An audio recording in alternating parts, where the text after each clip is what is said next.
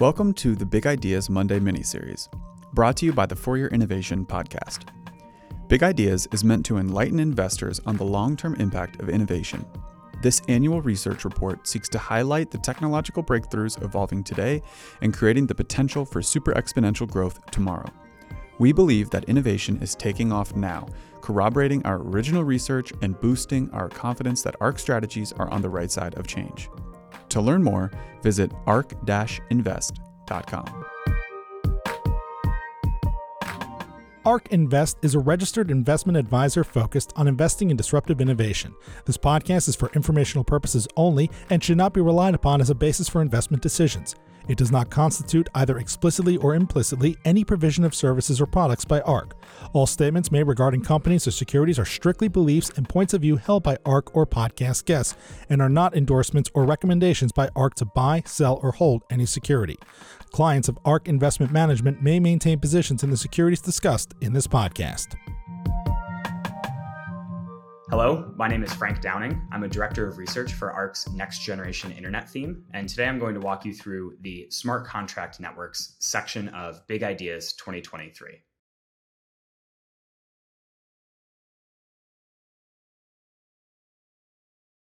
Fundamentally, we think smart contract networks have the potential to revolutionize the way we think about and deliver financial services and the internet at large. And we think this could amount to a multi-trillion-dollar opportunity by 2030. In this video, I'm going to walk you through some of the reasons why and what that market outlook looks like. To start, we can look at kind of the history of smart contract networks, which enable the deployment of arbitrarily complex contracts onto a blockchain so that they can be, so that business logic can be operated transparently and autonomously, often without the need for traditional centralized intermediaries to facilitate things like financial services transactions, be they transfers of assets, exchanges, lending, etc. And we're also seeing this technology be used to provide digital ownership onto the internet for the first time with the NFT technology. Looking at how these blockchains are being used over time can give us some insight into how they're really gaining traction and how the use cases for them are actually diversifying. So if we take Ethereum, for example, which was launched in 2015, for the first year and a half, 2 years of its launch, transactions on Ethereum were primarily vanilla transfers of the native asset Ether from one address to another. As we go through time, we see a pickup in 2017 and 18 of ERC20 transactions, which are novel assets that are created onto the network. And this was the ICO boom, which eventually turned into a bust, if you remember, in 2018.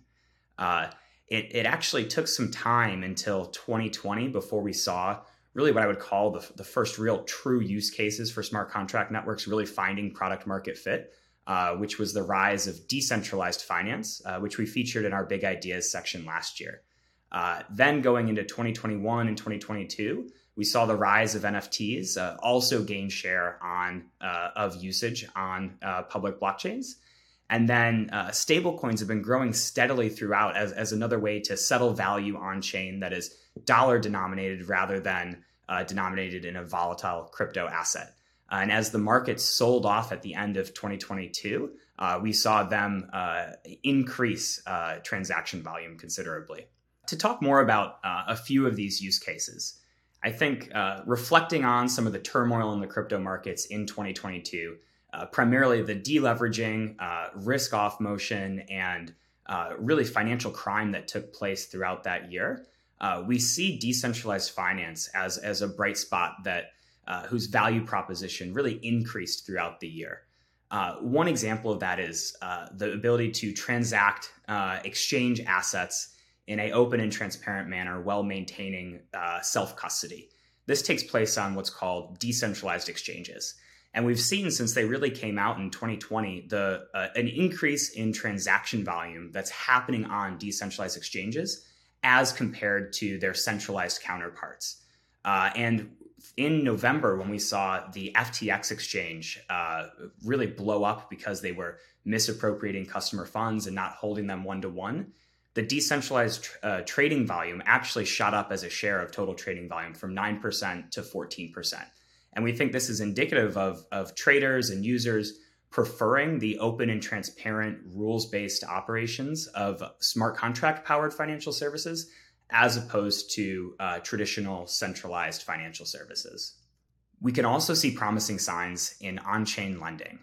Similar to how smart contracts can enable the open and transparent trading of assets through decentralized exchanges, they can also facilitate the lending of assets through decentralized lending markets.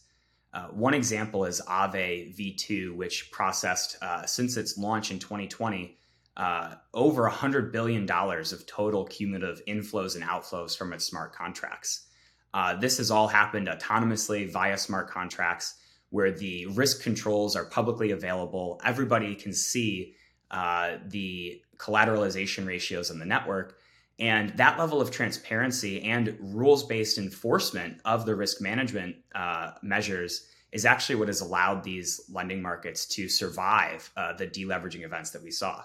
It's a stark contrast to centralized operators like Celsius, who were making sweetheart deals, offering under-collateralized loans, the risks of which were not known to the market. And as the market sold off, they found themselves in bad positions that eventually resulted in their bankruptcy and failure. And that happened across the centralized lending space.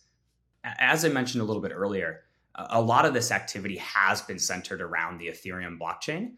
And this network in particular underwent several technological upgrades over the past 2 years that are important to highlight. The largest of which is the network's transition from proof of work consensus to proof of stake consensus. What this means is rather than miners who are running power intensive GPUs to secure the network is now run and maintained by validators who run a much more lightweight server client and instead post Ether as stake to provide security. What this means in effect is that the network is more efficient in terms of where it gets its security from. In doing this, the developers have reduced the amount of Ether that's emitted into the network per day to pay for security. And what that looks like is a drop in new Ether issued per day from about 14,000 Ether to under 2,000. And this is a really significant change in the monetary policy of the Ethereum network, we think. Overall, this drops the annual issuance of new Ether from about 4% per year to really close to flat. And depending on transaction fees on the network, the supply of Ether can now be deflationary, which is a really significant advance in how the economics of the Ethereum network run. Another development we saw in 2022 was the rise of scaling technologies. As DeFi and NFTs took off over the last 2 years, the main layer one Ethereum network was really pushed to its limits. And what that caused was transaction fees to skyrocket very high because there's a limited number of transactions that can be supported on that base layer. The solution here is to create layer 2 scaling technologies that provide higher throughput and lower fees to the network. And just recently, we've seen 2 of these layer 2 networks go live and really start to gain scale. Arbitrum and Optimism are the networks I'm talking about, and they've now come to surpass the average daily transaction volume that happens on the base layer with the capacity to go much farther. Notably, we've also seen at the end of February in 2023, Coinbase, as a centralized exchange, launched their own open source layer 2 rollup for Ethereum. They're looking to encourage the next generation, the next billion users of decentralized networks on chain, and they're going to be contributing to this open source network as part of that. It's important to note that despite these advancements in technology, there are also concerns around smart contract networks as they scale, namely around the risk of increasing centralization and transaction censorship. On the centralization side, as Ethereum transitioned from proof of work to proof of stake, we've seen an increasing concentration of the number of entities that have influence over the network and control over the network security based on the number of ETH that they've staked. The top 3 staking services now account for roughly 2/3 of total Ether staked. On the transaction censorship side, we've seen an increasing share of blocks that are proposed or created by centralized services that are tending to censor transactions. One of those is Flashbots that now produces or has influence on about 60% of blocks on the Ethereum network.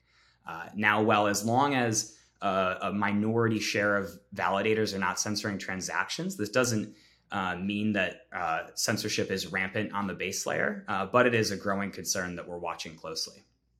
And this concern is not just limited to the Ethereum network. As we look over time, one measure of decentralization, of which there are many, can be the percent of supply that's allocated to insiders when a new network launches. And really, Bitcoin stands out here as a network that was launched with no insider supply, really the true fair launch, as it's called.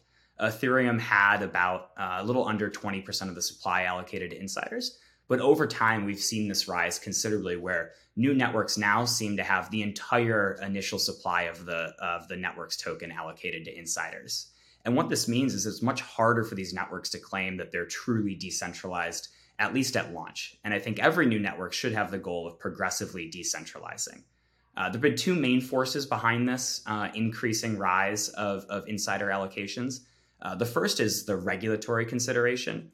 Ethereum launched at a time where it was possible to do a global initial coin offering and offer a large percentage of the supply to the community who was willing to buy in and support the network.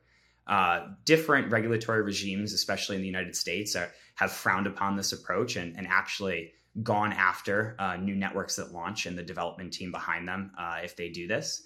And then second, the new networks have to compete with incumbents. When Bitcoin or Ethereum launched, there were no incumbents to displace in the blockchain space. Now, if a new network launches in 2023, it needs a war chest of capital of inside venture capital money to help it compete and win projects over from the existing layer one networks like Ethereum.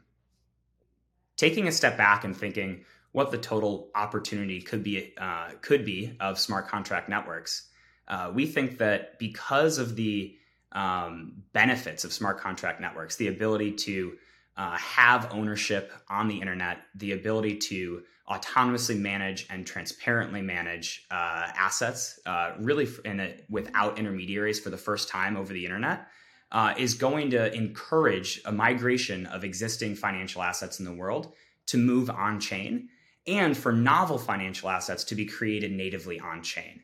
If you relate this to the founding of the internet and you think we're in the early 90s, if this scales like the internet did, we could see about 5% of the world's financial assets existing natively on-chain by 2030. And we think because of the attributes of smart contract networks, they'll be able to deliver these financial services around these assets for a much lower take rate than the traditional financial world that's filled with these intermediaries and toll takers. Even if they only charge a third of what traditional financial services take, and it's 5% of total assets by 2030, we think this could represent a $450 billion market of annual fees that are generated by smart contracts and the underlying networks that power them. That would represent a 59% CAGR from the estimated $11 billion in total fees generated by smart contracts in 2022. And we think this could support a multi-trillion-dollar market value for tokens and assets related to these smart contract protocols. And with that, thank you for viewing the Smart Contract Network section of Big Ideas 2023. If you'd like to dig into the entire report, you can find it on our website, ark-invest.com. ARK believes that the information presented is accurate and was obtained from sources that ARK believes to be reliable. However, ARK does not guarantee the accuracy or completeness of any information, and such information may be subject to change without notice from ARK.